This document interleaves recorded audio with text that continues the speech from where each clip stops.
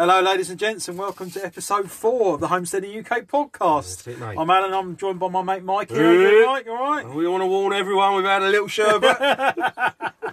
And we're now operating machinery. Heavy machinery. Not to be recommended. No, Alan's drunk, I'm not. No, we're not really. We've been living off the fat of the land today, mate. It's been great to see you. Oh, it's lovely to see you too. So we've just had the most amazing venison stew that Mike cooked. It's beautiful. It was lush, wasn't It it? was really, really tasty, and a little sherbet over dinner, of course, as you do. All your favourite beer, mate, didn't it? My favourite beer is very, very good of him, so I really appreciate that. So it's really nice. And we're now in the Workshop of Dreams, aren't we? We are. 30.5 by 21, mate. That's all I'm trying to remember here. 30.5 by 21. That's all I'm saying. 21.5 by 30. Don't start, mate. It was hard enough after a day's work here. Coming here and mucking around. 21, there it is. Yeah, so we're out in the Workshop of Dreams and we are making nuke boxes, aren't we, for catching some swans? We are making nuke boxes. And what's more is, apart from the price of a box of screws and those yellow things that you put on the entrance, we're making them for free. Yeah. That's my kind of making. Yeah. Yeah, so what we're trying to do is make little beehives, basically, which we're going to put up and catch some swarms in with a bit of luck. Yeah. And obviously we had quite a lot of losses, so this is a way of us trying to recoup some of that. Yeah. And it just covers so many bases, doesn't it? Yeah, absolutely. So many bases. Right, am I all right to cut this? Yeah, now? it's going to get a little bit noisier now, but you can listen to the bandsaw noise. It's not too bad, but it might start squealing. Might squealing, all right. So there's the bandsaw on the go, and he's away now.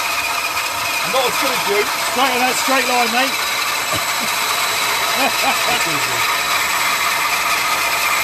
all right, don't you? That's really good, yeah.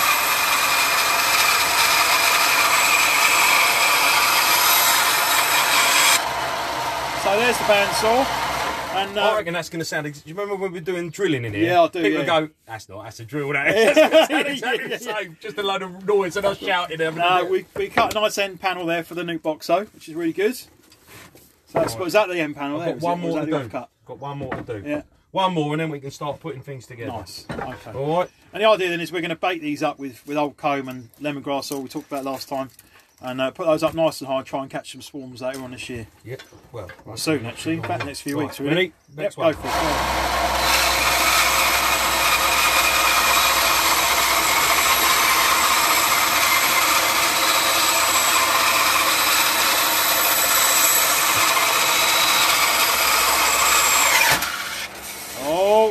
Oh dear. That's all right.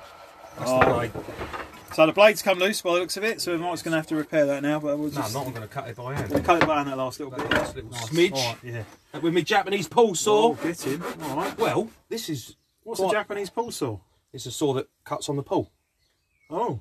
And it's also flexy, so that if you were doing a bit of flush cut, wow, that's you really can flexible. give it a bit of that. Yeah, it's like a palette knife. Yeah, and they're about £8. Wow. All right, and they're really nice. Yeah. And they're disposable, but you can buy great big ones. Right. But what this does I like, which is nice, which I've talked a bit about before, is power tools break. Yeah. Don't mean we can't carry on, bro. Yeah. So cut the end panel there, and then what we're going to do is obviously stick them together and make a little box. But we'll put some pictures up. You put some pictures up already, didn't you? On Facebook. I'll put some pictures up of me making them. I don't know if I'll put any of the finished ones. Well, I'll get some pictures of some finished ones before I go, and we'll get them up on the Facebook. Yeah, and what's been nice is that we were talking about this, and I know Peter, chap who does a lot of the rescue hen stuff. Yeah. He's put his nuke box that he bought some package bees up, hopefully making stuff. There's my daughter out there. Yeah, that's perfect. She's going to be a silent star of the show today. Oh, yeah. Right. Yeah, so you're saying Peter was asking about it, wasn't he? Yeah, and we're currently engaged in a competition now. We're having a swarm off. Oh, yeah. Okay. We're having a swarm off. So much so that I thought I might even get a video of my last year's swarm and pretend it was this year's. You're so cheeky. No, what would be nice is that I actually don't know where Peter lives. But I think he's West Sussex. West Sussex, not far from us. Yeah. So it would have been interesting to have people from different parts of the country, maybe seeing if there was some temperature variation or whatever. We're on the back of a fortnight of really hot, blisteringly hot for this time of the year weather, yeah. and I don't think that we're in swarm place yet. I think what we'll have is after the next bout of inclement weather, Yeah. maybe we might I've start heard to of see swarms some. already this year. Have you? Yeah, one of the lads at work was telling me he knows of people having swarms already this year. Right, well, So- I'm genuine now. If anyone's got any, Yeah. and with 100 miles, we're going to get Yeah, so we're definitely in the market for bees, and I've been clearing out the old hives as well, trying to get those sorted out. And Yeah, that's tidy quite, up. that's quite a big job, isn't it? It's going to be a big job. It's going to be, not particularly pleasant job, but getting it away before the wax moth move in, basically. What I don't want is the wax moth moving in, because I've had trouble with them damaging, particularly the poly hives in the past. Well, I've been slightly addicted to Facebook Marketplace, Okay. and I've picked up 2 under-counter freezers, which is at work. Okay. So if people don't know, if you want to put your old combs while Yep. you're not using them through the freezer for a week or so, that'll kill any wax moth that might be in there already. So if you want, I've got a whole spare one. Right. I don't know if them we've up got any yet, but it will save us getting any, Yeah. certainly. Obviously, you've just got to be careful because the combs go really brittle in there, don't they? Well, what I might do is clear out the worst of it first, because there's a few manky patches on some of them. Right, yeah. Clear out the worst of that first, and then perhaps bring what's left up and let you do that, because I want to try and preserve as much of that comb as we can, but obviously There you go, blades don't want back to store on. anything that's going to mould in the box and send everything else mouldy, do we, And potentially some of it's going to be stored for quite a while, isn't it? So There we go, look, blades back on. get in. Look at that. Oh, and it's coming off again. Well, that's why I do it. So he's currently doing repairs on the bandsaw. We're just having a look. This is my little hobby bandsaw, and well, I've started talking about it now, so I might as well keep going about it. So I'm not, funnily enough, despite the podcast, I don't do a lot of things on the internet anymore. I don't use it. I haven't got a big virtual life. No. But one of the things I have found really, really interesting is what people get rid of and things like that. And I actually put a post about it this week because, I've been up to the boot fair and I was talking about people about getting kitted out. Yeah, And it's incredible the bargains you can get, especially for hardware and tools. Yeah. So if you're someone who if you don't own a hammer, I'm going to leave that now because it's doing mine in. I've got some wheeler alignment to do there. If you're someone who hasn't got many tools and you want some, I think you can buy tools of a better quality for next to nothing, which will last you your whole life, and then you can pass them on to someone else and it will last them their whole life as well. And case in point would be I really wanted a claw hammer. I just didn't own a claw hammer, so I went and I got 3 claw hammers for 50 pence. All right, at the boot fair. Right, okay, so you're doing something different to what I've seen. Right. In that case, because I typically go and see those old tool places thinking they're going to be cheap. Right. And then I look at them and go, I can buy a brand new one for, Yeah. I know not the same quality, but... So I bought 3 for 50 pence. Here's one, which I've oiled the handle up. yeah. That's a Braids, which is you can't buy a better wooden handled claw hammer than a Braids. Made in England from Sheffield Steel. Yeah. It's probably 60 years old. Yeah. Rock solid. Yeah. So I bought one, that size. I don't even know where the others are. They're in here somewhere. I'm doing my daughter up a toolbox for going away and things like that. So, but honestly, and there were some guys there when I went there this week who were like, take what you want. I don't want to take it home. Oh, really? It was like that. Right, okay. There's elements of that going on. So I was more than pleased to help them out. Yeah. Yeah, I bet, yeah. But, this isn't something I've known how to do, finding tools and restoring and using hand tools. This is something I've learned in the last 10 years or 5 years probably. Yeah. It's just something that I'm interested in, and it like this job here. We're going to use these tools today, and just having this little tiny shed. I know I've probably talked about it before, but it's just such a valuable resource, and it doesn't matter if you ain't a handy person. I'd just rather be able to make something myself. Yeah. Make use of the opportunities and learn. Yeah. Learn skills and there is something about using old hand tools, isn't there? Well, I can see the appeal, I have to say. Yeah, so we're I'm going not sure I'll be into the restoring of them, but I can see why you want to use them. Well, you have to know how to sharpen them. Yeah, there is that. Yeah. But this, to go and buy a Stanley claw hammer now, it's probably going to be £15 for a nice one. Yeah. And it won't be as good as that. Yeah. And so I know what I'd rather do. Yeah. Makes sense. I mean, and that's a screwdriver, isn't it? A screwdriver? Look at that.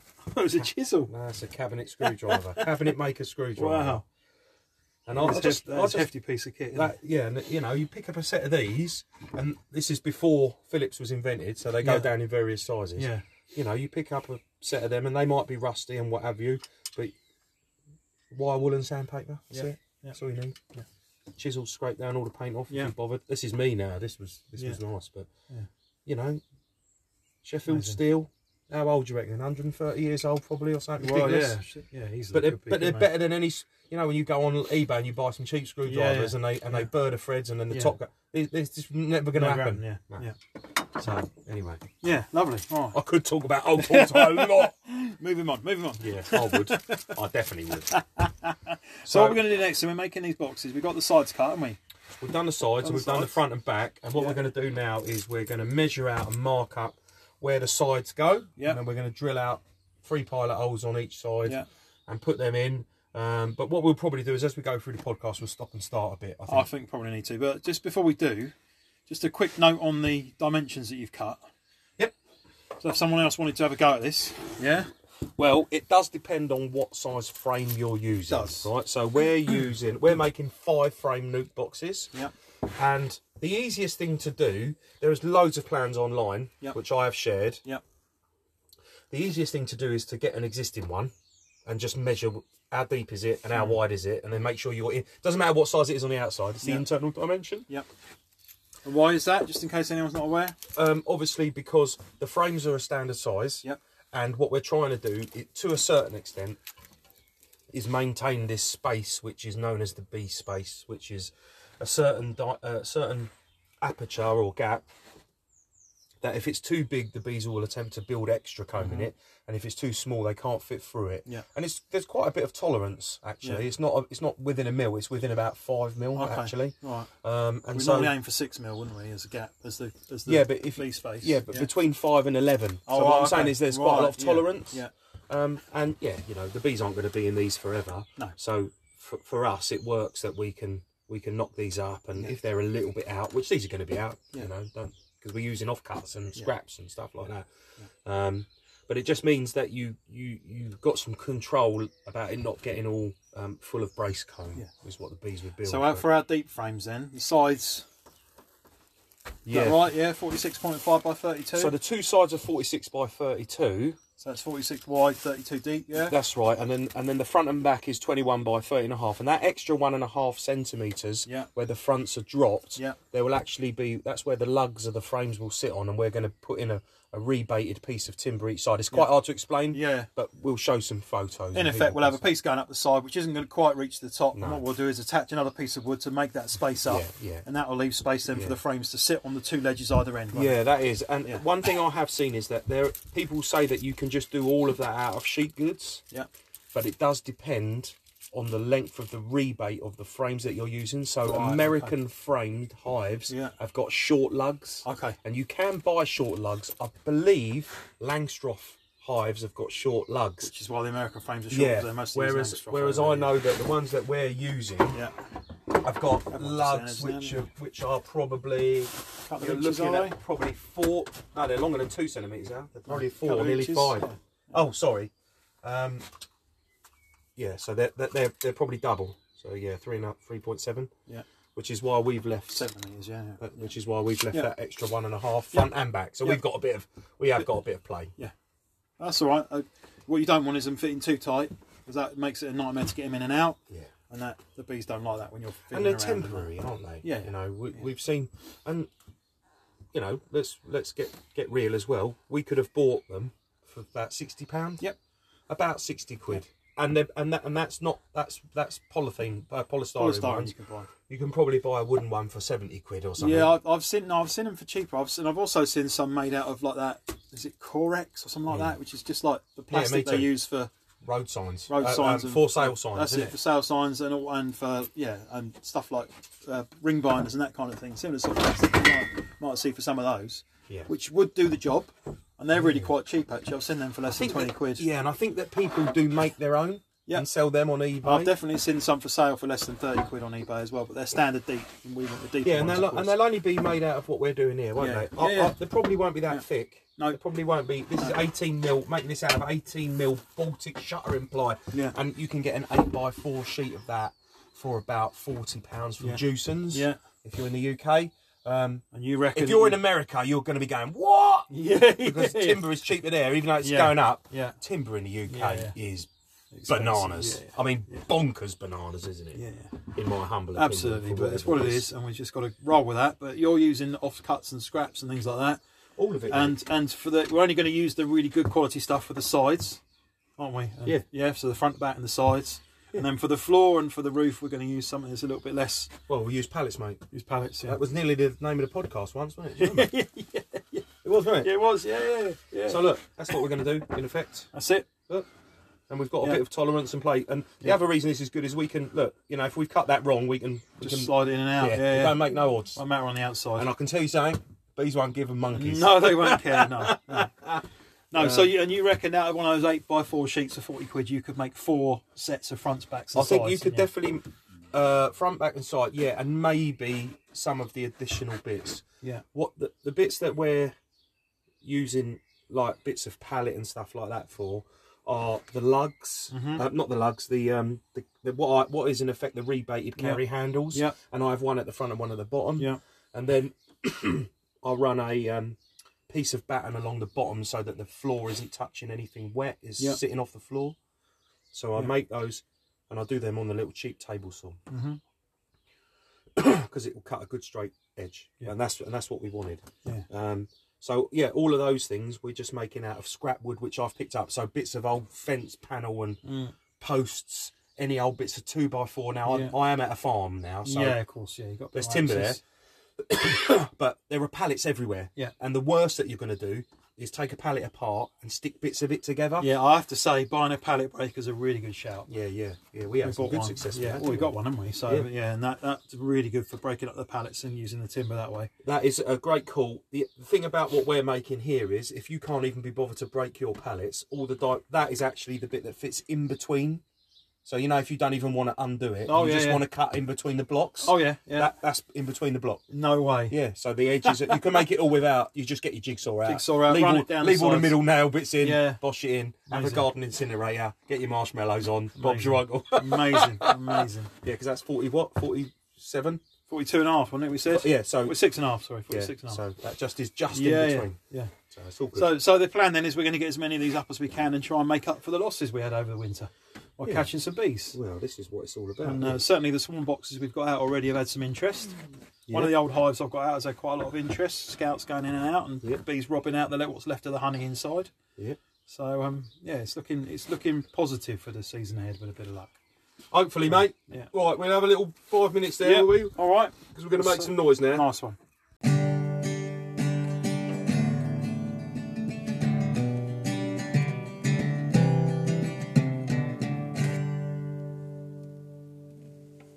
Because all this is sitting there as well. Yeah, exactly. So we're back again, and we're just putting together these boxes now. So just let's stop the recording there. Couple of quality craftsmen, doing a bit of drilling, and we don't want to just keep battering your ear holes with like big sounds of power machinery and drills and whatever going on.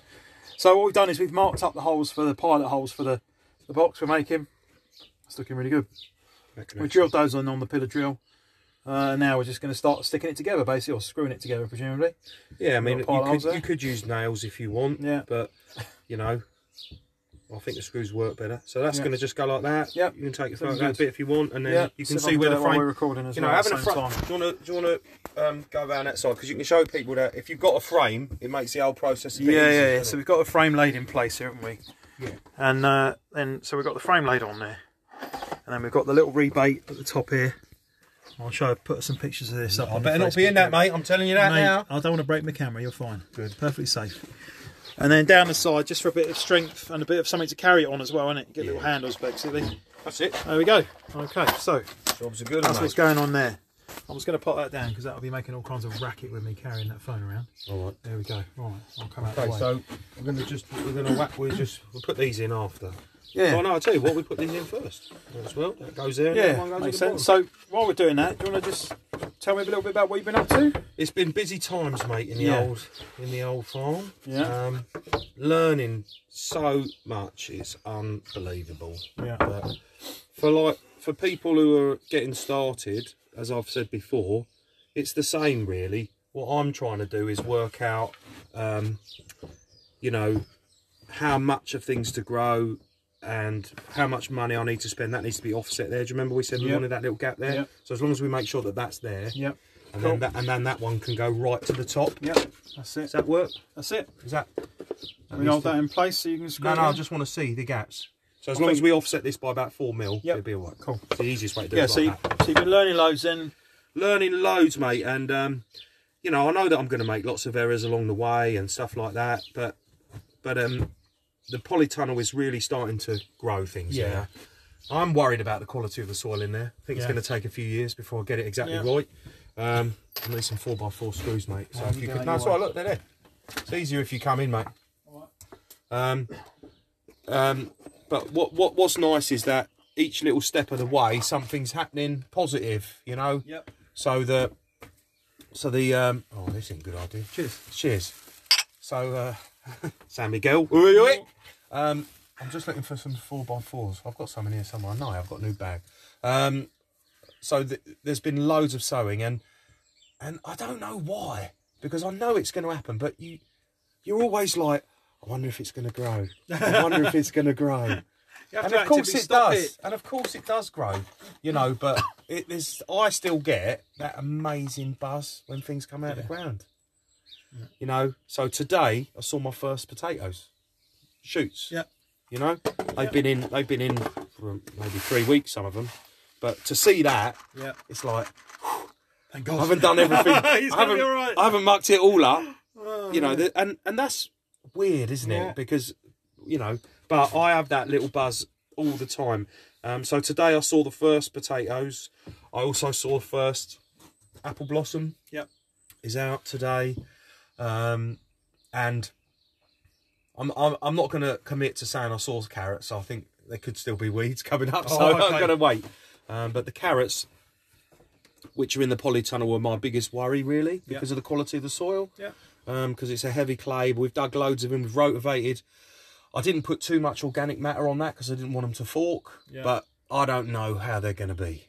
No, but we'll see. Time will tell, mate. We will. You'll learn from it, and you'll do it better next time. And if they come up, and they've not managed to be able to force their way through that soil, I've bought a load of Paris Market Round, which, if people don't know, are a golf ball sized carrot. Like a radish, aren't they? They're a golf ball sized carrot, and they don't need depth of soil. So you can sow, and if that's what I can grow this year, I've got some contingency. You know, because it is tricky getting the soil depth right, but the rotivation did work really well, so I'm hoping that it'll be okay. Good. And so there's been a lot of that.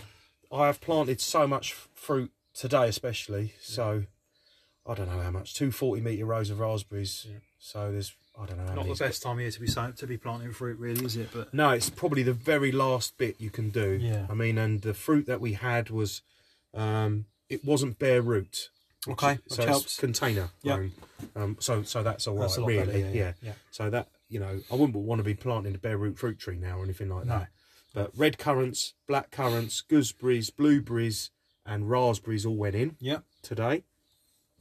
So that's all in now. The whole orchard and fruit is done now for the year. The only other thing which has been really lovely is that you managed to get me them strawberries. And we talked a little bit about. I think in the episode you went, I might have some strawberries. I did. You did. Yeah. Well, this comes back to one of the things I know you want to talk about a bit later on, which is a bit of thrift, isn't it? Yeah, defo. You know, we were clearing out my father-in-law's house because obviously he passed away before Christmas, as people will know. Oh, oi, oi, drill a killer. And you know, looking around the garden, and he's a keen gardener, mostly ornamentals, but he was a keen gardener. Like myself. Yeah, I'm ornamental. Oh yeah. Let me get this in straight. He before I drink too much. Yeah. So he had loads of like flowering plants around his garden. Yeah. I was looking around. I was like, I'd like to take a few. You know, obviously you leave most of it behind for the new people, don't you? But I wanted to take a few just to say we had some of his plants in our garden, just for, you know. I've got 2 more of these to run in. Those sort of reasons, and then went round the side of the bungalow, mate. Oh, mate, look, I didn't spill your beer. It's okay. What are you playing at? I don't know. That's going to smell nice. Anyway, went round the side of his house, and there's like about 50, probably. There was 50, wasn't there? About 50 10-litre black pots. Yeah. And that's a fortune's worth of pots, never mind anything else. So rather than see that go to waste, I couldn't leave it behind. It's smell like a brewery here. Your wife's going to wonder what you've been doing out here, mate. Making sure it's not And rather than let them go to waste, obviously we couldn't leave them there for the new people moving in. We had to get rid of them. And it was like, well, they could go in the skip or down the tip or wherever. Yeah. I was like, well, actually, knowing him, there'll be some good plants in there somewhere. So it's just a question of waiting to see what comes up. Yeah. And that is proven to be the case. That's it just. But there were also like dozens and dozens of strawberry plants. Well, I would say... I gave you about 15 pots, didn't I? How many? And I would say, on average, there was 4 in each one. Was there really? Yeah. So you had a good sort of 50, 60 strawberry plants then, have you? Yeah, so how many's in that bed out there? I'll go and count them. How many's in that bed out there? I would say there's 4 across. 32.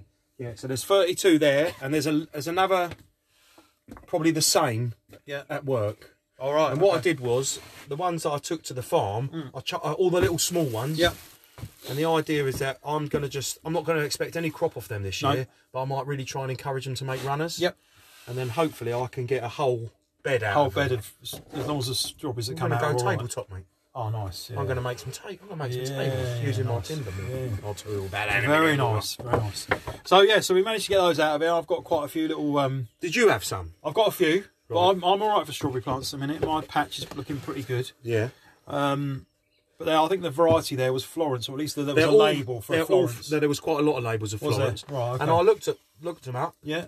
And they are one that comes a tiny bit later, but crops more or less all through the year. Oh, right, okay. You know, not an all-in-oneer. All right, well, I might keep a few in that case then, because my ones come and within about 3 or 4 weeks they're all gone.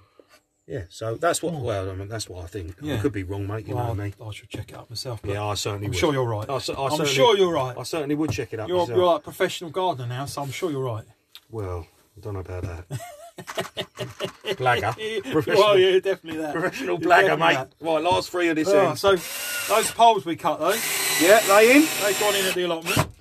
Are they the wonder of the people? Oh, where'd you get them from? Every time, mate. Really? Every time. Yeah. People come past. So I love your raised beds and your you fruit cages and that. So. You need to be cutting a couple of 100 of them next year and then selling them by the 10. Maybe, yeah. Maybe. You could do, couldn't you? So what I'm slowly doing now is putting cages over the whole allotment. Yeah, lovely. But what I will do is not. I don't know what I'm doing 3 in each of this. It's a bit overkill. Yeah. There we go. They ain't going to move anywhere, is it? No, they aren't. I'll tell you what, so I've got. If old Carl saw this woodwork, I reckon he'd be like, what the hell's going on there? Yeah, it's working, mate. It's doing the job. It's custom, mate. Look at that. Yeah, it's custom. That's going to look. They look really good when they're done. Get a bit of paint on there. Hide all the little sins. I'll be getting the filler out, mate. Yeah. Getting the filler out. Filler on it, bro. But no, the pole's looking really good. I've got to buy some cross beams because I like to use the tile batten for that because it's just easier. Squaring it. Yeah, and then I can just screw that in and then level it all off and then chop the tops off. Right. And I haven't yet done any. When I did them before, I did some kind of brace pieces in the corners. Right. Just cut a bit of angle and then braced it down into the ground and screwed that into the post at the top and down into the side of the raised bed at the bottom. Yeah. It just gives it a little bit of extra rigidity. Right. I'm looking for a bit of timber. Sorry, it's probably under there, mate, under all your screws. There we go. Oh, that's a bit long, isn't it? A bit long, that, isn't it? Yeah, it's all right. The old Japanese pull saw, take care of that. Yeah. So, but that's looking really good, and it's a good job because I've got some Oregon sugar pop. Plug plants are now. They're getting quite big. So they never fail, do they? They're amazing. Absolutely amazing. So I want to get them in and I'll sew another bed next to it. That's what I want to do. Same. Won't be this weekend because I've got it on, but next weekend. Yeah. Succession. Yeah. So I'll have probably about a month, 6 weeks in between the two crops. I'll put mine in the tunnel. Yeah. All of the stuff that was in the drain, the guttering, I've put out now. Yeah. I couldn't do that whole sliding them in malarkey. It was quite a long bit of guttering. It was pretty long, wasn't it? 4.5 metres. Yeah. It was a bit wobbly, but I managed to get them in. I just done them by hand at the end. Yeah. They've gone in really nice, actually, and they are looking really healthy. Mm-hmm.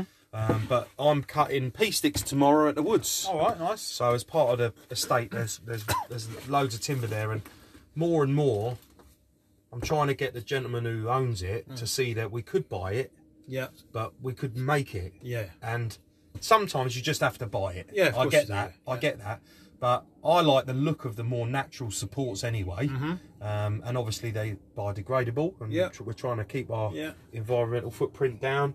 And obviously not making things out of plastic, which they might last a few seasons, but they've come from a fossil fuel, and they're gonna only end up damaging the environment somewhere.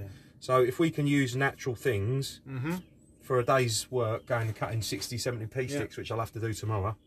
And I'm cutting more posts for raspberry straining wires. I'm doing that tomorrow. It'll probably take me 5 or 6 hours. And when I coppiced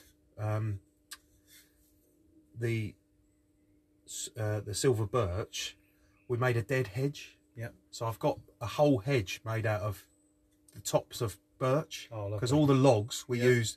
So it might be that I disassemble some of that, because they're perfect pea sticks. And they won't have any growth on either. And they might be a bit brittle, some of them, but they'll be all right. So when you're cutting these pea sticks, you're cutting birch mainly, or hazel? I will cut birch. I would love hazel if I had it, but I haven't. Right. So mine will probably be sweet chestnut. Okay. Because that's what I've got. That's what I've got. I could walk round and find all sorts of things, but the only other thing that there was a whole load of at the woods I'm at is there was a load of rhododendron that before I started managing it, it was managed and it got sprayed and taken out. There's loads of dead rhododendron. Okay.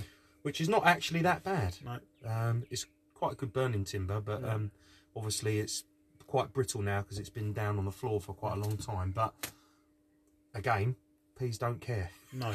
So when going back to the pea sticks idea again, because I know, because I do a bit of gardening, that if I went along to my blackcurrant bushes now and snapped a bit off and stuck it in the ground, it would start sprouting, and it would probably grow root. And I'll probably have another blackcurrant bush, right, in a few months, right? Yeah, nice. Is that likely to happen with birch or not? Not this time of the year. Right, okay. I think that if I'd have... And not birch probably at all. No. Maybe willow. Yeah, willow would, definitely. Maybe willow. Definitely willow would. Hazel might, I think. I think hazel might make you think it is. Yeah, and then not. And then I think it'd die. Okay. So I think that what would happen is if you cut some hazel poles and put them in, the leaves might sprout. Yeah. Especially, and they would do that this time of the year, and you think, oh, it's taken root, that has. But I don't think it would have enough enough ability to set root. But yeah, there are certain trees that would, and more shrubby ones, and maybe you get lucky with hazel. So the moral of the story is definitely don't do it with willow, because that will almost certainly sprout and grow roots and grow. Yeah, I think so. I mean, there's different ways that you could get around that. Though you could put something on them to kill them, or you could cut your pea sticks and then stack them up so they are dead, and then plant them in the ground. But I think that the stuff that I'll use will either be dead, and I'm pretty sure sweet chestnut won't take off of that. But then going to people might not actually know what pea sticks are. Okay. All right. So pea sticks are twiggy, second or third year growth. Which you stick into the ground next to your peas, and they use it as a support to climb up. That's exactly what they are. The only thing that you have to be careful of, is how high are your peas going to grow, because they can't really grow much higher than your pea sticks. So if you're planting Oregon sugar pod, I would say 4 foot. About 4 foot. If you're doing Meteor, which is the early pea I'm doing, they're about 1.5 foot. They're only a dwarf kind of, because they're an early. But Hurst Green Shaft, which are coming after them, then they're about 5.5, 6 foot pea. And so rather than have to cut loads more, I'm actually going to cut 6 foot. And let the Meteor do what they can. And then when I take them out, then I'll put the other ones on. Other ones in the same spot. Yeah, that's the plan. Anyway. Okay, well, that sounds good. So cutting the pea sticks, and if people haven't got access to the woods like you've got, obviously you can go and buy canes down at the garden centre. They'll sell you canes. They'll probably charge you a few quid for them, I imagine. I don't imagine they're cheap. They're quite expensive. I imagine they would be. But, and this is something I've been looking at, because I'm going to need some canes. I can't at the moment. I can't get enough canes to grow my runner beans and French beans, which are coming soon. But you can buy British grown bamboo now. So it's not imported. So maybe you could look out for that. So that it isn't coming halfway around the planet. Or the other thing to do would be to look out for your neighbours doing their clearing out, and for this time of year people might be clearing away their hedges that they've cut. Well, we're lucky where you work now. I don't work there anymore, but there's loads of bamboo, isn't there? Oh, there's loads of bamboo, yeah. Sorry, I'm going to do a bit of I don't know if it's big enough for what you need it for. I'd suggest we go and get some. But well, there is. No, it is. Is it? We used to use it. Yeah, it's quite whippy though now. Not so much of the thick growth at the moment. We've had all the good stuff. Yeah, There's loads of little growth in there. Tell you what though, thinking down the line, it don't take long to grow. No. you could definitely plant bamboo in your house, and then you could probably be self-sufficient. You might live to regret it one day down the line, but yeah, you could. You could. You just have to grow loads of runner beans. Yeah, bamboo's quite prolific, so you be careful with that. But certainly it's an option. So cutting your pea sticks, that sounds like a really good activity. That's tomorrow, and then also the other thing I'll be cutting tomorrow are those supports for the runner beans. Yeah. Not runner beans, sorry, for the fruit. So I'm intending on netting my fruit. Yep. And I've bought some netting, fruit netting, which goes over the top of the whole row. It's a long piece of net. Yeah. So it's 200 metres long, actually. Yeah, nice. But we'll cut it in half. Yeah. And then I think it's 8 metres wide. So we're hoping that will go over 2 rows, because they're quite close together. Yeah. So from floor up, across the supports that I'm making, across the top and then down the other side, just to cover the raspberries. Yeah. Not that worried about the black currants, if I'm honest with you, because black currants, I know the birds will start them, but there's I've planted so many. I've planted so many, and I'm not sure that I'm not going to get many of them this year anyway. No, I wouldn't think so. No, not this year. But the blueberries I might cover. Yeah. I love blueberries. It sounds good, mate. I got to say. So I've been admiring my tomatoes mostly, mate. I've got to be honest. Yeah. Well, someone's got to, haven't they? I suppose. I've got a love for my tomatoes. Someone's got to admire them, mate, and they are looking particularly resplendent at the moment, I have to say. I see. Yeah, growing up nice. And so now, they're not mine, are they?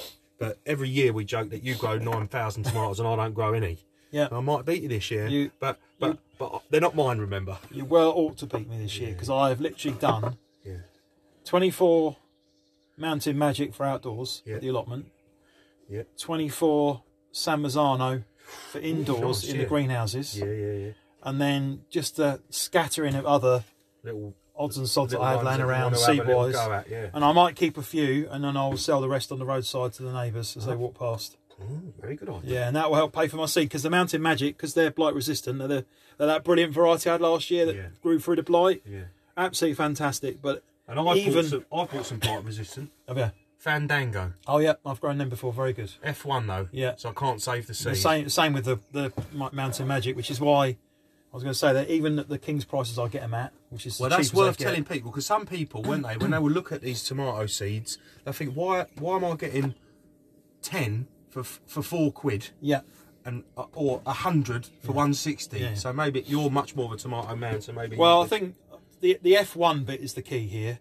F1, basically what that means is that it's a hybrid that's been created by the garden company, effectively. Yeah. A lot of gardening and seed companies in particular, big business, and they're growing these seed for sale. And what they're doing is they're developing all the time more and more modern varieties to deal with the modern climate. You can also obviously get the heritage varieties, and if you're looking into seed saving, those are the ones you need to be looking at. What do they do? They'll come true to type. Yeah, so if you save the seed... you'll grow the same plant again next year. And let's be honest, a lot of those tomatoes are fantastic. Yeah. I love Gardener's Delight. I love the flavour on them. Yeah. Love the flavour on them. I think you can get that flavour without compromising on the risk of disease with tomatoes in particular. Yeah. One thing you do need to be aware of is the potential for cross-pollination. So when you're doing your hybrid, your heritage varieties, particularly I'm thinking like things like beans, for example, which we've grown before. Yeah. I think there's a distance spacing that they recommend of 5 metres between different varieties to prevent the bee from going from one, or the pollinator from going from one variety to another, and then cross-pollinating, and then you end up with a hybrid bean, which isn't necessarily a bad thing, depending on what you're after. But if you're trying to keep them true to type, then you want to keep them separate. Could come up with the next big bean, though. You could, well, yeah. But the F1s are ones that have been bred specifically. So what they would have done is they'll have cross-pollinated last year 2 plants, effectively, to create this one particular type of tomato, which is going to give us a seed that we want. And also would have increased vigour, probably, we will do, yeah. But the problem then that we get is that the seed that we get, if I took a Mountain Magic tomato seed... Sowed it. And dried it out and sowed it, it would come back as one of the parent plants, not as the F1 variety. Yeah, which means you might... Apples are the same, aren't they? They are, yeah. And but you can get around it to a degree.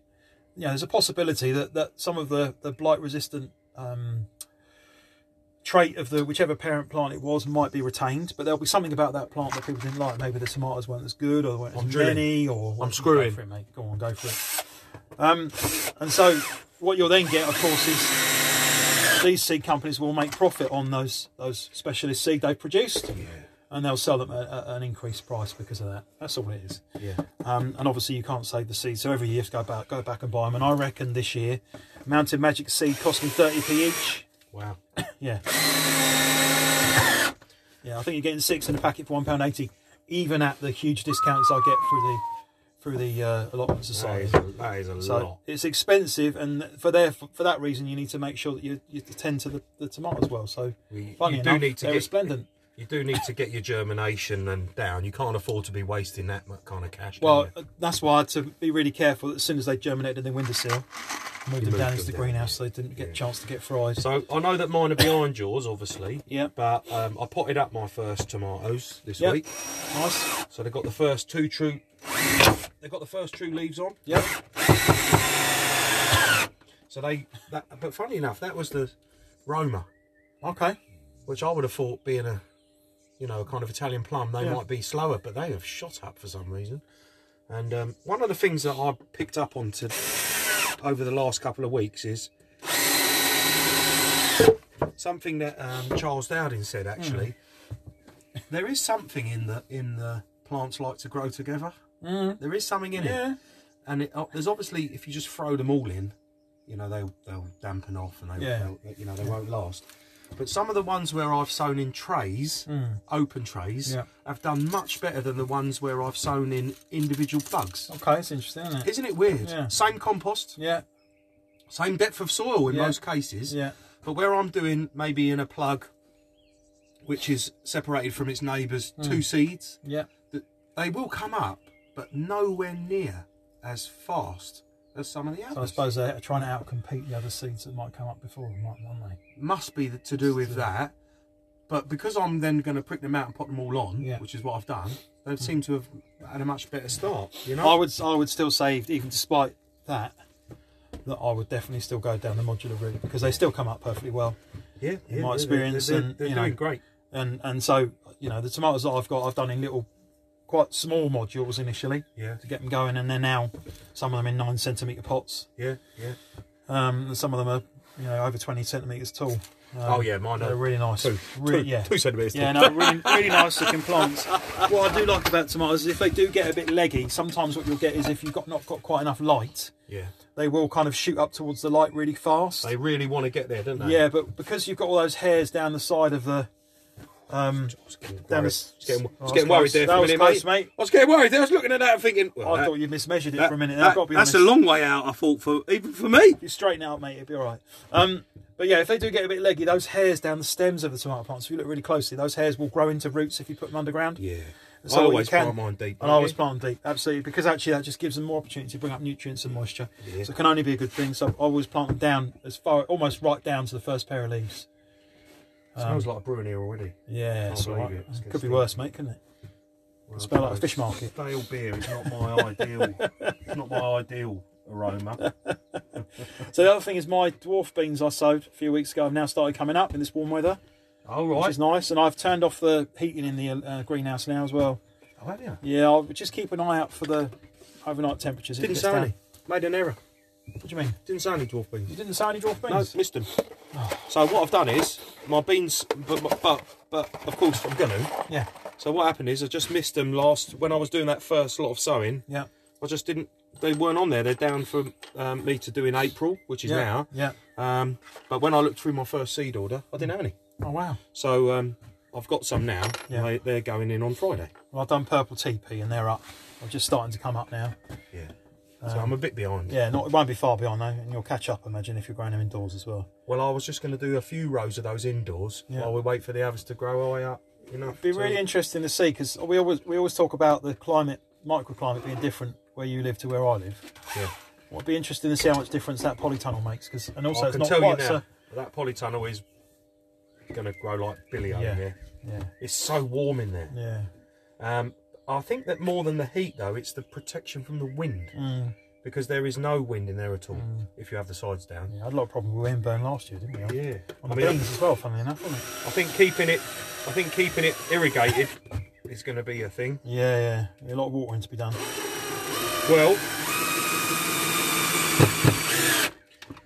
funny enough, the irrigation guy was in. I'll just bury those screw heads because then I'll fill them. Oh, okay. The irrigation guy was in because we've been looking at rainwater harvesting. Yep. So they've put some capital into it, don't get me wrong. Yeah. So I think that just for the tunnel there's 2 30,000 litre tanks gone in, and they will do. Small swimming pools. Well, they will do a lot. Yeah. They'll do a lot. You know that, and then the idea is that this is all going to be thermostatically controlled. So the water that goes on the crops can be controlled from an app on my telephone even. Oh, wow. If I wanted to sit in bed and water my strawberries or something like that. But it will be based on meters that are in the soil. Yep. And the idea is that, if I hold that out, can you do that top one? Yep. I really want that to go out there a bit, if it will, but I don't know if it will. That's it. That's it, lovely. If we can, and so the moisture and the sides, which go up and down, you know, to aid ventilation and temperature, that's all thermostatically controlled. But to be honest with you, we've had some issues with the thermostats and everything like that. So at the moment they're on manual, and it ain't no beef. No. We're still manually watering. It ain't no beef. It's about people have been growing food for thousands of years. Yeah. It's not really that bad, is it? I was imagining you with a hose pipe, mate. I'm a bit disappointed, if I'm honest. Have you ever watered a field of potatoes? I've watered a greenhouse of impatiens before. Oh, God. I was a student. That was one of the things I did for a while as a student. That was a grim job, I tell you. I bet that was pretty harsh, wasn't it? It was a bit, yeah. Right. They were growing flowers for Sainsbury's, this nursery I was working at, and it was literally thousands of them. Got any old green fingers, you? Yeah. You're a professional horticulturalist back in the day. I was very briefly, yeah, but only as a student. I'm not sure that counts. Yeah, of course it does. Yeah. Right, I want 3 more there. We'll just do this side and flip it over and stretch it out. Yeah, nice. So, take shape, isn't she? Yeah, looking really good now, isn't it? So, other than that, you've been up to much, shall we? What? On the farm? Well, other than the farm, maybe. Let's. Any other things like? So, I've certainly been. I know I talked a bit about venison that I've got access to, so I've been able to do that, which we've eaten some of today. Yeah, it's so good. I was working out the economics of it, and for my family to eat venison every week, I need about 3 deer. A year, yeah? A year, yeah. And so other things that I've been doing over the last couple of weeks is I've become a little bit of a Facebook Marketplace junkie, I have to say. It's a nightmare. I was just chatting about it earlier, but I don't buy anything. No. I just get free stuff. So, you know, someone's throwing out a freezer which works. Yeah. I'll just go and get it. And I've even, I mean, you know, I live in a very small village, and obviously you can set where you see things from. I don't even go as far as Eastbourne. Do you not? No, because it's too far. Yeah. So literally Horham, Hailsham, and they're the 2 towns, and that's it. So I ain't going further than that. And the amount of stuff that comes up is unbelievable. Unbelievable. For free. Yeah. For free. And there's a danger in there that you don't need all this stuff, and I'm not into that. But, you know, as we've discussed on this programme, I do need some freezer storage. I've now got a space at the workplace where I'm allowed to have a freezer. Yeah. But I don't want to go and buy a freezer for 100 and whatever quid. I'll get one for free. Yeah. And I have. And not only got one, I got 2. It's mad. Yeah. Absolutely bananas. Yeah. And these things do come around. And so now that will mean that I can have some deep freezer storage for fruit and vegetables as well, but mainly for meat. And as things come up, it means I can take advantage of those opportunities. Amazing. And it's not bad, is it? You've had a serious bit of stewage today. Oh, it's beautiful stew, mate. Beautiful stew. Hold on, that's kind of a bit wonky there. I'm going to pull it out, mate, when we do the other side. Oh, okay. All right, well, shall we take a bit of a break there? Because we had a little bit of a thing we wanted to talk about, didn't we? We have, yeah. So we'll take a short break there and we'll come back and talk about another topic.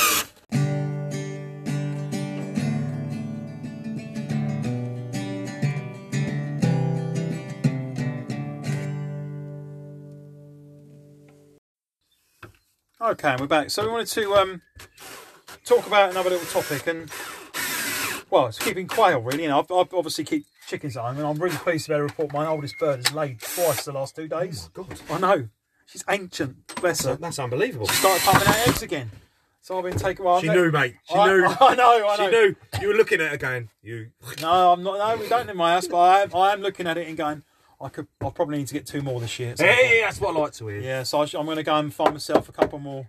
Don't worry about it. You're going to sort me out, yeah? I really will sort you out. All right. got about 35 coming next week. All right. I'll tell her 2 died in transit. 2 died in transit. What you like? So no, I need to get myself a couple more laying hens. I want to try and get some that lay different colours to what I got eggs wise. So we're getting white rangers. Yeah. Ones that lay the green eggs. Oh, okay. And then ones that lay brown eggs. I'd like one that lays green eggs if I can get one of those. That'd be amazing. I think that they're a Moran. Oh wow, okay. Variant. Yeah, yeah. They're laying hybrids, but it's a Moran, isn't it? Yeah. All speckled. So, because I've got light brown, dark brown, and white and blue at the moment. So. Blue eggs. The blue eggs are beautiful. I see. But isn't it mad how they're more money though?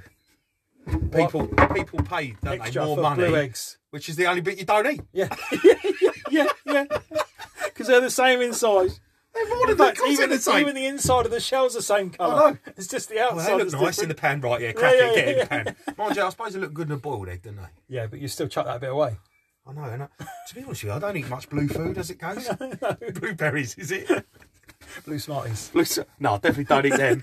Hey, that's back your clubbing days, isn't it? Yeah. Hey, look at that! Look at that friction fit, mate. That is amazing. Look at that. Oh, you're my hero. I'll tell you what, it looks like we know what to do. You're going to get the big old bad boy tool out in a minute, though, mate. Come on, draw a nice big hole in that front. Yeah, the beast coming out. Going to use a drill bit and brace, old school. Old school, old school, mate. I was going for bit and brace. Anyway, so obviously lots of people listening to this probably keep chickens, back garden. There may well be quite a few people that keep quail as well, but I think they're probably a little bit less common. I think but you had some questions about quail, didn't you? On the Facebook group? Yeah, I can't remember the lady's name, so I apologise about it in advance. But we were just chatting about quail because I was saying that my quail was starting to get really prolific now. They're not mine, they're my daughter's. Yeah. Who's a vegetarian. And they've got names, haven't they? They're like pets. They've got names, they are pets. And I kept quail previously, and I kept them in rabbit hutches. Yeah. And the way we keep them now is far, far superior. Okay. So maybe we take a photo of that before it gets dark, and we can have a look at that. So we keep ours in a walk-in run, which is 6 foot by probably 3 feet. Yeah. Maybe a bit more, maybe 3.5 feet. 6 long, 3 wide, and it's 6 high. And you can walk in. That is the key. Now I bought that run off eBay, and it was £110 or something like that, and it's been worth it. Yeah. You could make it, but I don't think you could buy the timber for that, and the wire mesh. Yeah, you could make it out of chicken wire, but they love it in there. They look so healthy. Now she does look after them really well, Eleanor, and obviously I spoke to her about talking about them and stuff. She refused to do an interview though, didn't she? Bless we did ask her if she would, but no. She's happy for us to talk about them. A bit microphone shy. She told us, didn't she, how amazing we've got to say they are. Yeah. And there are some reasons why I would keep quail over poultry, right? And the reasons would be that they have a very short turnaround time if you're interested in eating meat. Yeah. So it's about 8 weeks for quail to come into maturity. Yeah. Right. And if you've got an incubator at home and you keep a cockbird, obviously you're almost getting into that kind of sufficiency. I don't think you could grow unless you've got enough space. And you want to eat a lot of quail, but it is a protein source. Yeah, but you could easily produce enough quail in the space you've got to eat quail once a week. Do you reckon? Through the whole year, I reckon. Yeah, I think I might need about 3 or 4 pens to raise it for different ages and that. Yeah, maybe. But if you've got the incubator, that's fine. And that's because quail are actually rubbish at incubating their own eggs. Oh, okay. They're not very good at it. They're not very maternal, if I'm honest with you. And they would do it if we let them nest a load, but then halfway through, quite often they can just get up and leave them and stuff like that. But obviously they can do it. But the other big reason is they don't make any noise, right? Okay. So I haven't got a cockerel, but bloody hell, my hens are loud when they're laying eggs. They are really loud, right? And that's not just in the morning; that's all day. They're loud. Yeah. And we keep a cock quail, and it sort of makes a brrr sound. It doesn't make it doesn't crow. Yeah. Right. So that's one. And my neighbours, I had quail here for a year, and they didn't know we had them. So. For some people, the noise of the hens and the cockerels is an issue. Yep. And so this gets around that and negates that. You obviously don't need so much space because they're smaller. Then half lay a lot of eggs. So they all lay every day, and they have done for this month. And that'll probably go on till August, September, right? And we keep 8. So we get 8 eggs. Every single day we get 8 quail eggs, which is probably the equivalent of 2 eggs. Yeah. If you were going to go. But, I don't know, maybe it's because you eat them slower, but... If I have 5 or 6 for my lunch, hard boiled with a bit of bread. Maybe it takes a little bit longer, so you eat them slower. Yeah. I don't know. It's more than adequate for me. Yeah. And believe me, I can eat. So there's that. But the the noise thing is one thing. But the other thing which is handy is that for a lot of people in their house deeds, it is actually stated that you're not allowed to keep poultry, right? But they're not poultry. They are classed as game. Yeah. And so if you can't keep chickens in your property because you've got a thing in your deeds which says you're not allowed to keep poultry, you are quite entitled to keep quail, which is a nice thing. Yeah. And they are very easy to incubate and hatch yourself. Yeah. They're becoming more available. I think more people keep them. You know, Eleanor could sell these as hatching eggs because they're all fertile, hers, because we have a cockerel obviously here. But all of the ones I've ever done, I've bought through eBay and mail ordered them and bought them, and we've had good success rate, over half. Yeah, you do hear the stories of people who buy their quail eggs from the supermarket and they put them in the incubator and hatch them. We tried that once with 12 and got one. Yeah, right. So not very efficient. I think it's probably because you don't know what the stocking rate is. Yeah, and they might not have any cockerels with them. They might be just raising quail but if hens. if you were looking out for, because I know of places. I know of places where I would have been able to buy quail eggs in the past. Yeah. People like yourself that sell on the gate. Yeah. The chances are they will be fertile. Yeah, they probably will. And therefore you could very easily go and get some of those from your neighbour or whoever you see selling them. Yeah. And away you go, isn't it? You're in business at that point. Yeah, absolutely. And I'm going to talk about one of my ideas after we've done this little section, but maybe I'll wait for that. Yeah, go on, mate. I want to get that dead in there. That's it.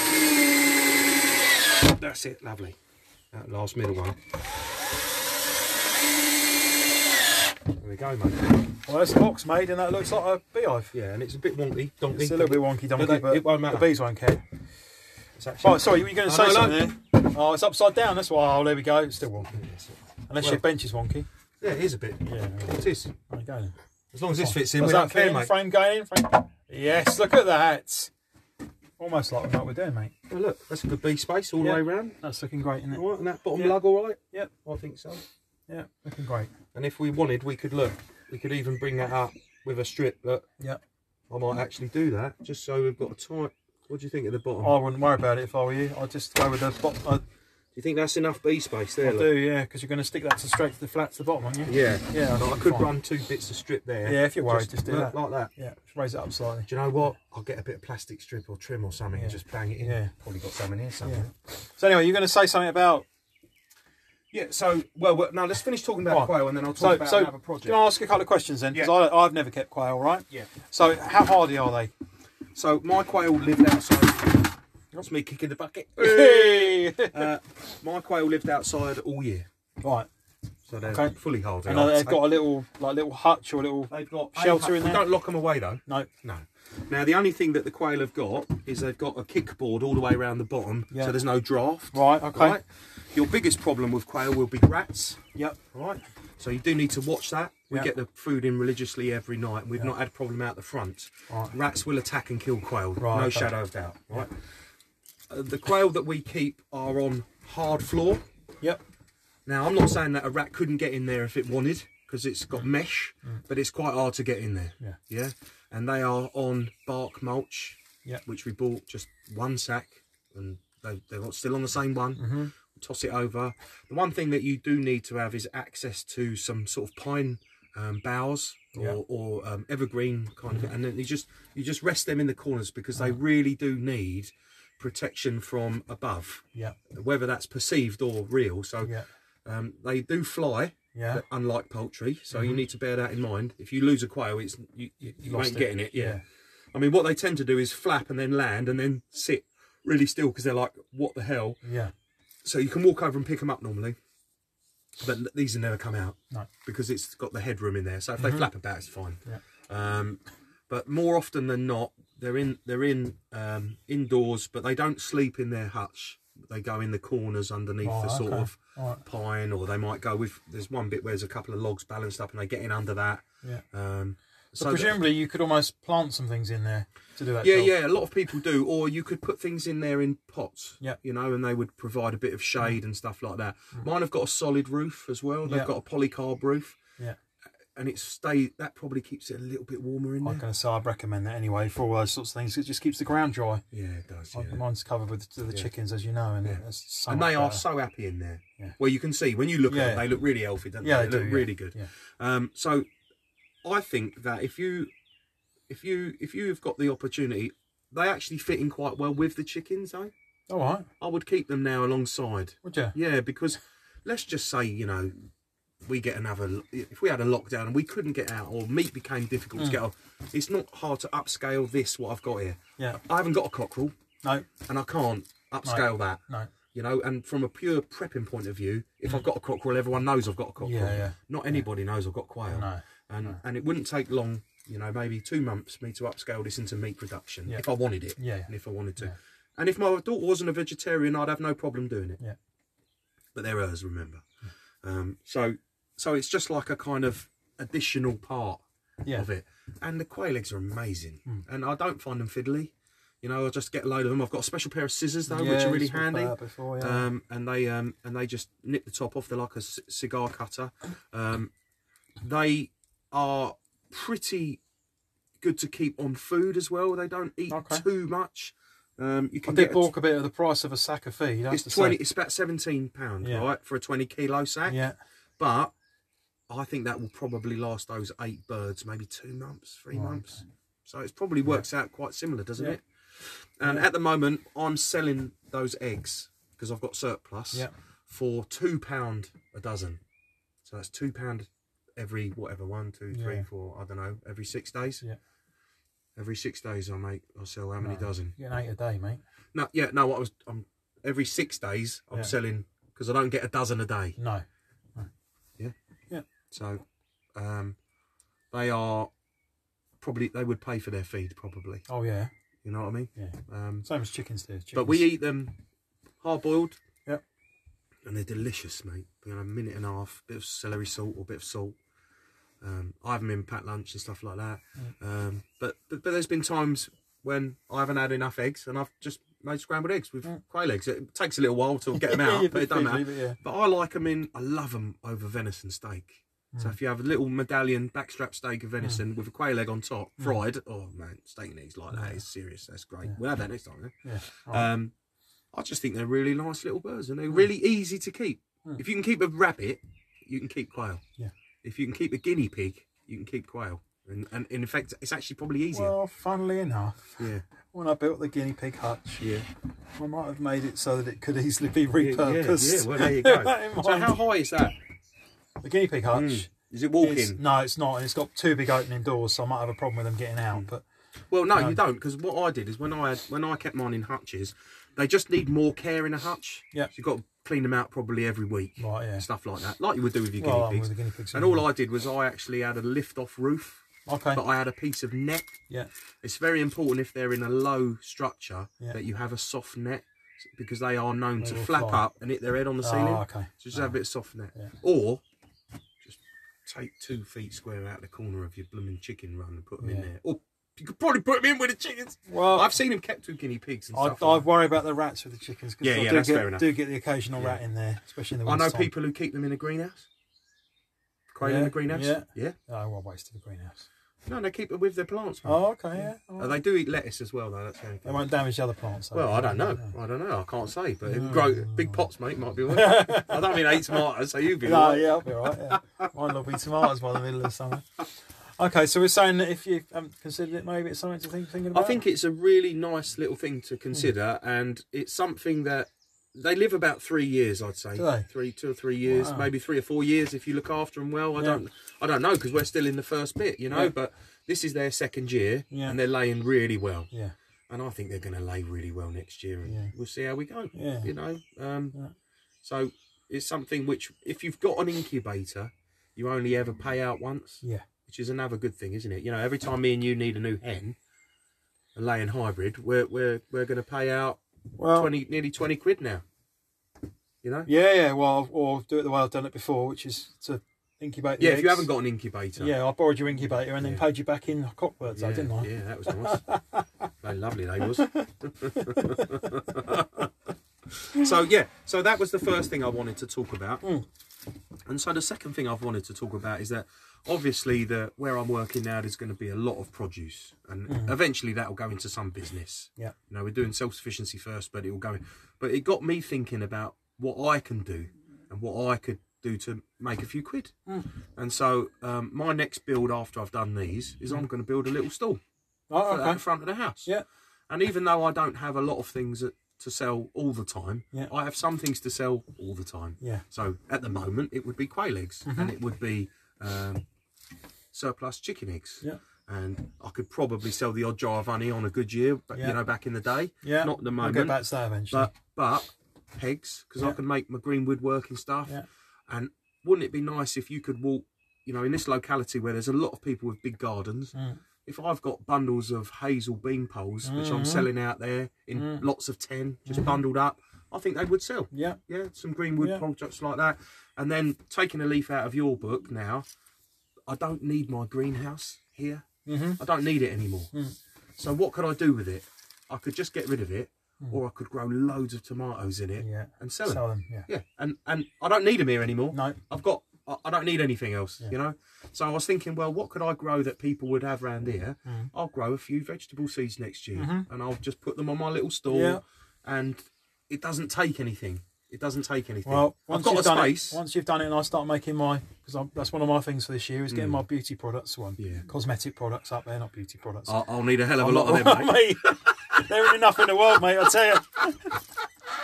I'll have to make it in those 25-gallon buckets. If you can work that on you will be a millionaire. You know those big fermenting drums? Make it in that with a little tap. I reckon I could use, you know those things that you spray? Yeah. For spraying crops. You stand there and I'll just give you a little pressure washer. Oh, mate. Well, no, I'd like to see that. Well, those little cosmetics I'm making, I'll make a few up and you can have a few for your stall here as well and see if they sell. I think they would sell. So it's little things that I can make and make for nothing or find or do, you know? But as you know, I'm not adverse to going to the boot fair and getting a few tools. Yeah. And restoring them. Yeah. Or I'll put a sign on it saying, I'll sharpen your tools. Yeah. Spend an evening doing someone's chisels here or whatever. Yeah. And so it's just about getting your name out a little bit. And, you know, I live up a little drive, so it will be all word of mouth. It won't be anyone. I'll put a sign down at the bottom which just says eggs and, you know, little things up here. And then I'll make my little stand up, which you can see from the bottom, and I'll enjoy making it. And I'll make it for nothing. I can tell you that. It'll be pallet built, and I'll make it look nice, and then we'll see what happens. And I'm quite excited about that. Yeah, that's never a really wanted lovely to, idea. never wanted to done it before. No, never wanted to do it. But there's someone around here who sells. They've got a little bookstall, you know, like a book drop swap. Yeah. And they often have eggs, right? And then they've got a little tiny polytunnel, and sometimes they sell chilies, right? But because I've got this 5x5 little plastic greenhouse, honestly, what's it going to do? It's just a shed at the moment. It's just got my little it's for the pots at the minute, isn't it? So why not fill it? The one thing I would like to do is I would like to not buy pots, though. I'd like to not buy them. And I'm not going to go down the making them out of paper. No. I'm going to find a way of getting something to grow things in, which I could then sell from. And the one thing that I read in, what's his name, that guy who does, Harrison, the allotment man, the UK allotment, what's his name? Something Harrison. He does the books which are like the sort of like the modern guru Bible book of allotment growing. John Harrison is his name. Really great books.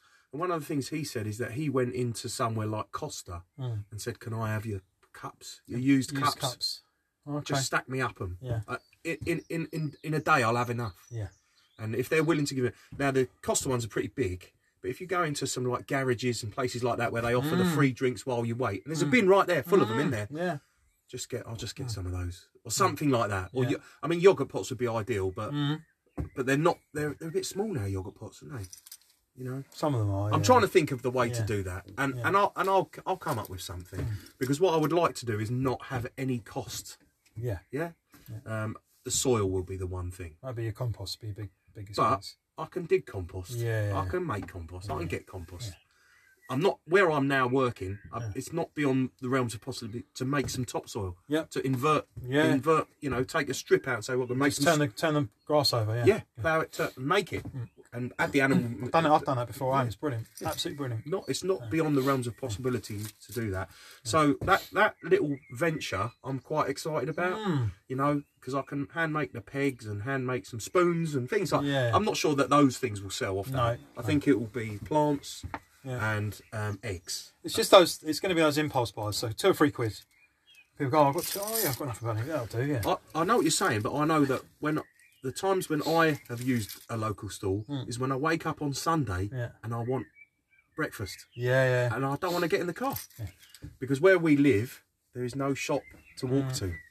You know, in this little hamlet. Yeah, I suppose. Yeah, so for here, it's it's different because I can't go to a shop, Yeah. and so it's like, do you want eggs? Oh, I'll just go and get some up the road, see if we've got any. Yeah. And at the moment, that won't be a problem stocking that. I'd like to try and find a good source of boxes. Is the only thing. Egg boxes. Quail egg boxes, I've got a problem with because they're plastic, right? And you can buy compressed cardboard ones, but they're like 4 times the price. They're really expensive. So I'm looking at some packaging ways of thinking about doing that, and you know I've got some ideas, but I'll probably do them on a return basis. That's what I do. Yeah. All I've done is I've made up and I print them out myself, made up a little label, and I just glue it on the boxes. Yeah. And Please return. I'll just say, you know, a little bit about the chickens we got and the eggs and why they're different colours and all that sort of stuff, and then to help us reduce waste, please return. Yeah. And there's a few people that in the area, and it tends to be the same people. I think because they know then, don't they? They know, and they're coming past. They look and check to see if I've got any eggs in there. And then next time they come past, they'll drop it off again. And I've got egg boxes I've been using from the start with that. That's great. Yeah, and the other thing with egg boxes as well is if you say to your friends and family, "Can I have your egg boxes, please?" You'll be inundated. Yeah, get loads. And the alternative is once I build up a bit of reputation, there will be neighbours here who say, "Can I have 6 a week?" Yep. So don't put them on the stall. Yeah. Just put them on my doorstep. Yep. And I've got no problem doing that because I can walk everywhere. So that little enterprise is what I'm going to try and do. Nice. And it might not be that it really comes about until next year, because by the time I've built the stall, the eggs won't be as bountiful. This is the real egg time, isn't it? Yeah. From end of May, you know, there's absolutely popping them out, aren't they? But there's no reason why I can't start it off and see what comes about. Well, you know? I think once you've got the stall, you've got the stall. Yeah. And that's the thing. I've only built a tiny little table. You've seen mine, haven't you? Yeah. Only tiny but beans and courgettes I could put on it this year. Easy, yeah. I'll have them. I'll have enough. My plants sold really well. It's about getting what you've got to find what the market wants. I struggled to sell cabbages, but all the warm weather crops, you know, the beans, courgettes, tomatoes and courgettes particularly, chilies, they sold really well. Okay. Those plants sold really well when I was doing it. And you can more than cover your costs on that. It's just a bit of fun as well. Yeah, well, I just found that, you know, I don't know, I raised maybe 20 or 30 quid, but that was my seeds paid for the year. There you go. You know, when you think about it like that, it's not too bad, is it? Well, and how much does that then accrue? Those seeds, how much money do you save because you grow your own veg? Oh, hundreds of pounds. Yeah. So it just about doubles up, doesn't it? So yeah, absolutely. So, anyway, I must cut it short there, mate. Yeah, well, we're kind of done, aren't we? But I think we're more or less done there. The only thing we haven't talked about is what people could be doing now. But shall we do it? Just do it really quick. It's going to take about 5 words in it. Sow all your seeds now. Sow everything you have got. That's what I was going to say. It's pretty much, if you're out there and you're thinking, I want to sow some stuff, by the time you're hearing this, you pretty much can sow whatever you like. Yeah. You just need to be aware, just some particularly further north, maybe from where we are. Frost dates, yeah. I mean, mine's now. I've chanced me seeing a frost now. It's very small where I am. I think I will. But you may well do here. Low, but, the weather's set fair for a few weeks, so it might well be we've got away with it. But just be aware of that and make sure you've got somewhere to put them as they get bigger. But you can certainly be sowing anything now. And if you've got any kind of cover outdoors, so greenhouse, one of those little grow houses, anything like that. Sheet of polythene, bit of glass you can put over the top. It will germinate underneath that now in this temperature you've been having lately. So go for it with that. Anything else we should be doing, really, mate? Getting your bee swarm traps out. We're obviously making ours with a view to getting them out as soon as possible. Yeah. It's not a bad time to start with poultry either. No. It's not a bad time. What you might find, and this is definitely worth a little note, is if you go down to your local poultry dealer, so wherever they sell your laying hybrids, point to lay chickens or whatever they call them in your area, if you go in to there and ask if they have any scruffy birds, definitely, that is definitely worth a question, because what they'll sell you then is the birds that look a bit tatty where they've been a bit pecked, because what they'll have done at this point of the year is overstock. with a view to trying to sell as many as they can. And of course, with overstocking, then what you've got is opportunities for you to get those birds that have been a bit beaten up with the whole absolutely too many in there, and get them out of there as soon as possible. Nothing wrong with birds. Nothing wrong with them. Just got a few less feathers, haven't they? And they'll very soon bounce back. And again, I know most people who listen to this will be, but there's free poultry housing out there. Yep. You don't need to spend hundreds of. If you don't want to make it, fair enough. But there are people who say, you know, poultry, and you will get it for a considerably less amount, because it's it's a lot of money in it. Yeah, it is. And the other thing, if money's an issue, is looking out for those not battery, but Warrens, Those, what do you call them? Well, Warrens is the breed normally. Well, okay. Warren is the name of the hen. But those ones that are coming out that Peter quite often posts about to rehome. So they will be probably barn or caged birds, because we still have caged birds in this country. But they will be an absolute bargain if you get them, and they'll be the friendliest birds you've ever had. Yeah. The only thing I would say is that you might lose one or two in the first few weeks. So they're not often the best ones for kids. If you're going to do it with little kids, because you could get 4 and you might lose 1 or 2 quite early. You might be all right with that. But kids might not be. Kids might not be. So definitely think about getting out there and perhaps rehoming some. But if you can't do that, then looking for scruffy birds if you're looking to save some money. Definitely worth doing. Alternatively, go down the route of getting yourself an incubator and incubating your own eggs. But just be aware that you'll probably get some cockbirds you've got to deal with then as well. And that's if you're not a whole other set of skills. If you're not far, bring them up. If you're not far, bring them up and mug bleed them, yeah? All right. Anything else, mate? Is that? I think that's about it. What has been nice is I've been trying to put a few more pictures on it's been really nice to see you posting on there. It's driven a lot of traffic, And what's nice is that people have been starting to talk and people have been talking, and we've had a few I'd really like to see other people's photos of what they're doing.